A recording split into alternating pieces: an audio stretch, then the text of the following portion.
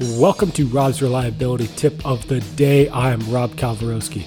This week's tips focus around maintenance and reliability, criticality analysis, and benchmarking with my guests Bob Latino, Sonia Mathura, Cliff Williams, and Andy Galen. Thanks for listening, and here's today's tip.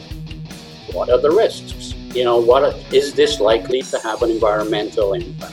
Yes, no. Is it going to kill somebody? Because if you're producing chlorine and all of these things, it can be nasty. Yes, no. And then you look at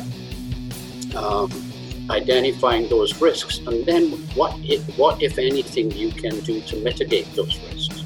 So let's assume that we have a tank and it has internal pressure, internal level. We can say we'll only run it at 50% because that reduces the risk to an acceptable level.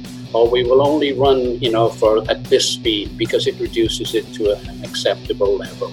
Or we will inspect things, we will do our condition inspections more frequently so that we will have, some time to do something about it should we see a change in that. And if we get to the point where it doesn't matter what you're doing, you're not reducing the risk to an acceptable level, then our procedure is you shut down and do that PM, and that's it. But it's all risk driven.